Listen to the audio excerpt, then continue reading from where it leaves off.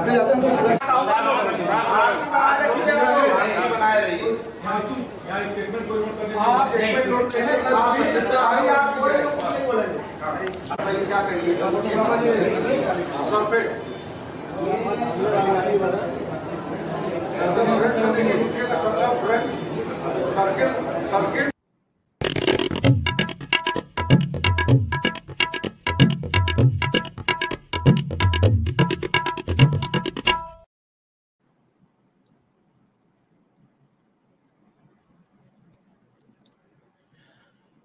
श्री माता अहिल्याबाई की जय। आज उनकी जयंती है और उनकी जयंती पर बिल्कुल एक ऐसा पवित्र कार्य हो रहा है जो आप देख सकते हैं। वीडियो एक और लीक हो गया, और लीक किसने किया ये भी बड़ा रुचिकर विषय है। आपको पता है, कल जैसे ही ये समाचार आया कि कोर्ट ने दोनों पक्षों को सबूत दे दिए, जो भी वीडियोग्राफी हुई है और जो भी रिपोर्ट इत्यादि है, जो भी फोटो है, वो सब उन्होंने पक्षों को दे दिए। वैसे ही मैंने तुरंत ट्वीट किया, और मैंने ये ट्वीट किया कि भाई ये ध्यान रखना कि जो मुस्लिम साइड है वो ये वीडियो लीक कर सकता है आप लोगों को कटघरे में खड़ा करने के लिए। अब ये तो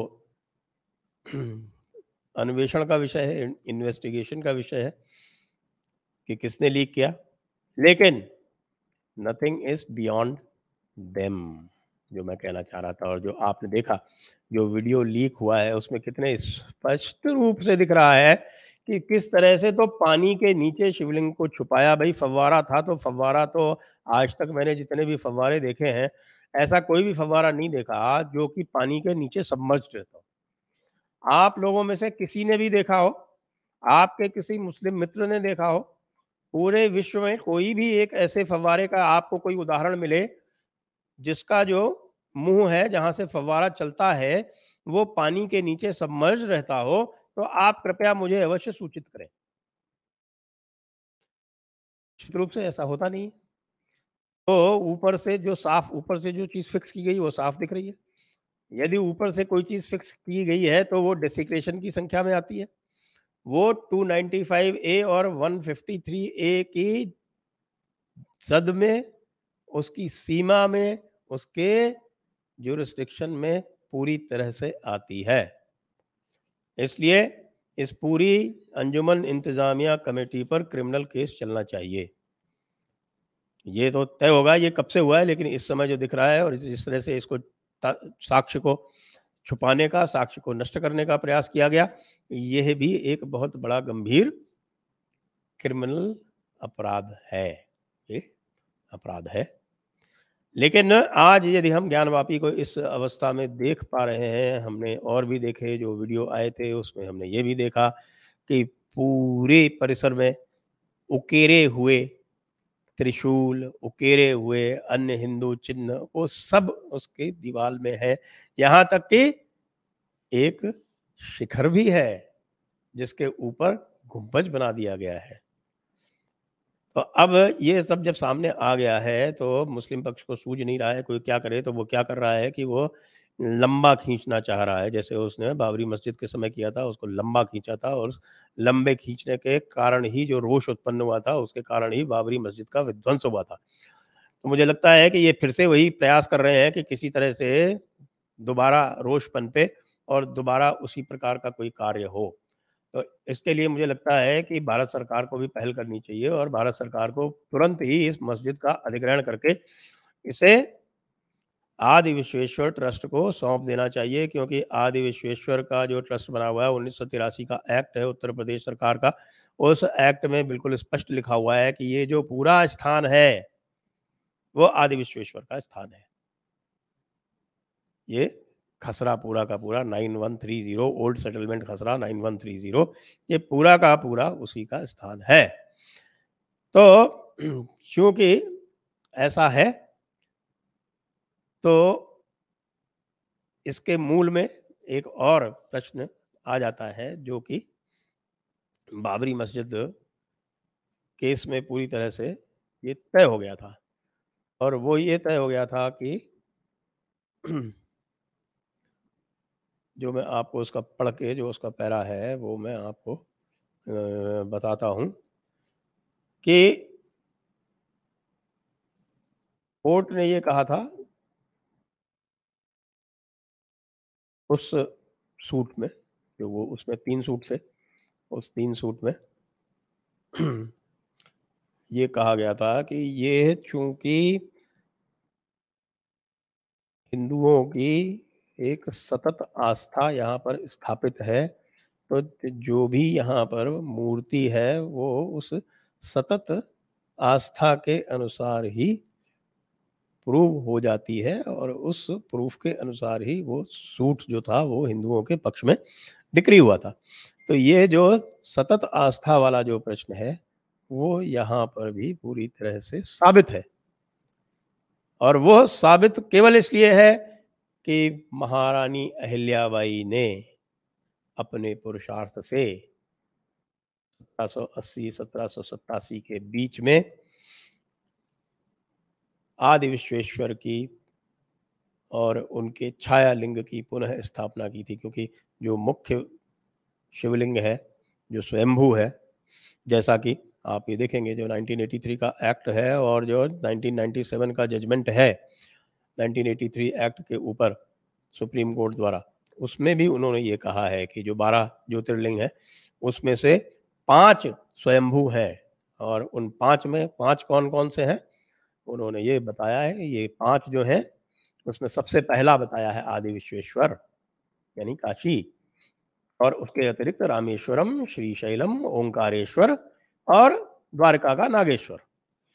तो यह 5 ज्योतिर्लिंग जो हैं 12 में से यह स्वयंभू हैं। तो वह जो स्वयंभू शिवलिंग है उसकी तलाश जारी है। क्या जो हमने वज़ू खाने में देखा वही यह स्वयंभू शिवलिंग है? क्योंकि नंदी जो है बिल्कुल स्पष्ट इसी शिवलिंग की ओर देख रहे हैं, और ये भी स्पष्ट है कि पहले दीन मोहम्मद का एक केस हो रखा है। उस दीन मोहम्मद के केस में ये भी तय हो गया कि जो बाहर का जो पूरा एरिया कोर्टयार्ड जो है जहाँ पर यहाँ वजू खाना इत्यादि इन्होंने बना रखा है, ये पूरा का पूरा इनके कब्जे का नहीं है, ये है आदि विश्वेश्वर का है। हम आदि विश्वेश्वर की स्थापना इसके ऊपर करेंगे, निश्चित रूप से करेंगे।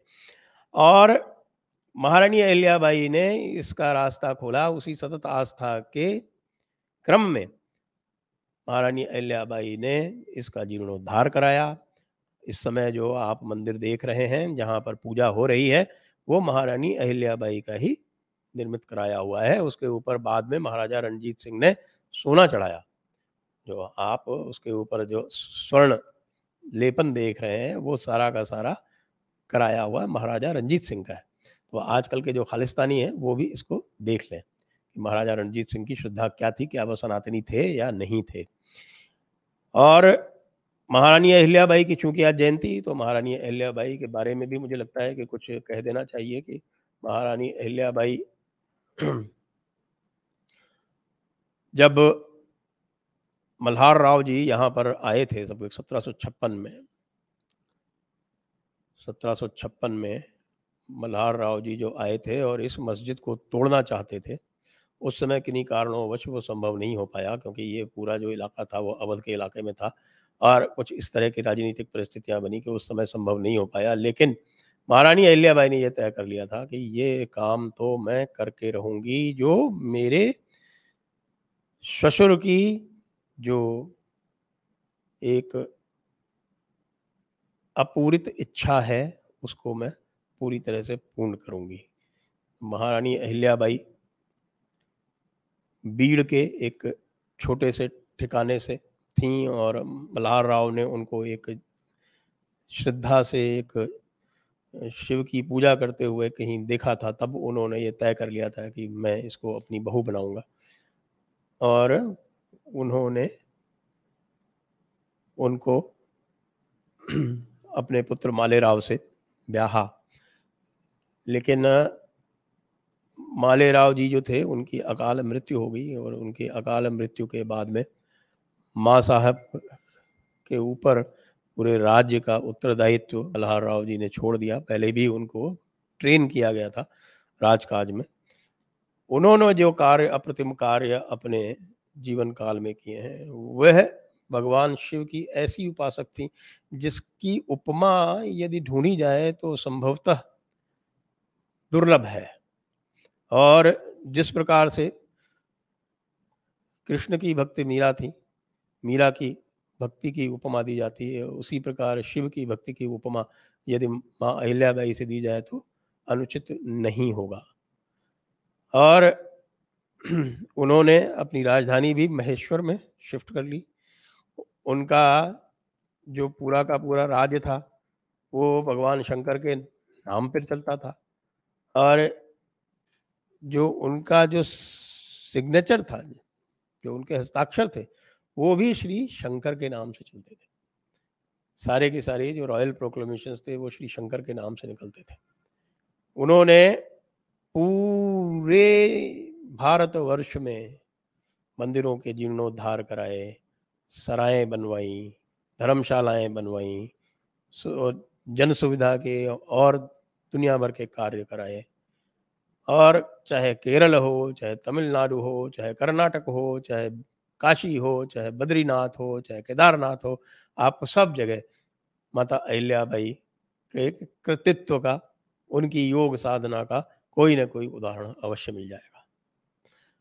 और जो एलोरा का कैलाश टेम्पल है उसका भी उन्होंने जीर्णोद्धार कराया। आपको ध्यान हो कि कैलाश टेम्पल में भी जो इस समय जो पेंटिंग्स हैं वो 2 युगों की हैं, और वो पहला तो पुराना जो राष्ट्रकूट का युग है जिस समय वो बना था, कैलाश टेम्पल को बनने में भी सैकड़ों साल लग गए।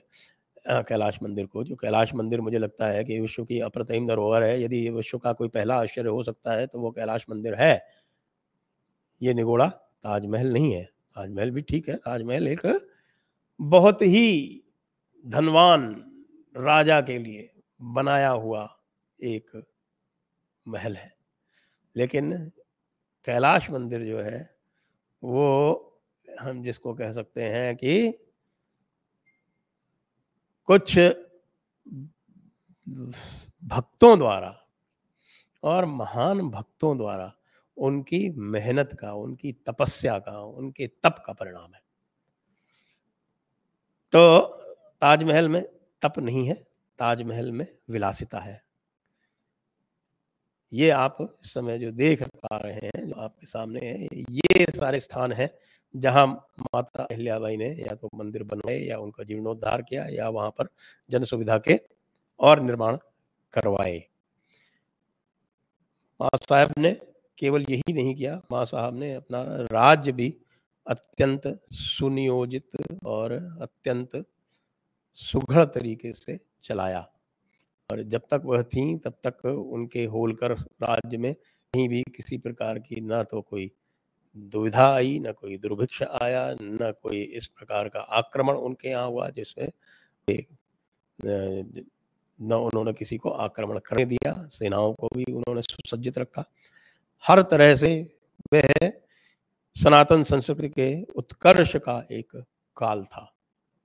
इसलिए आज हम जब ज्ञानवापी की बात करते हैं और ज्ञानवापी में जो भी आज कुछ हो रहा है, जिस प्रकार से आज हम इस संभावना तक पहुंच सके हैं कि हम ज्ञानवापी को पुनः अपने कब्जे में ले सकें, हम उसको पुनर्स्थापित कर सकें, हम आदि विश्वेश्वर के ज्योतिर्लिंग को पुनर्स्थापित कर सकें, तो उसके लिए यदि हमें किसी का आभारी होना पड़ेगा तो वो माता अहिल्याबाई का।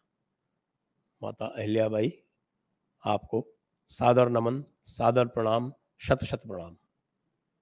और आपकी इच्छा पूरी हो और आदि विश्वेश्वर का जो स्वयंभू शिवलिंग हो वह पुनः अपने मूल स्थान पर नंदी के समक्ष, नंदी के देखते हुए उसी दिशा में सुस्थापित हो।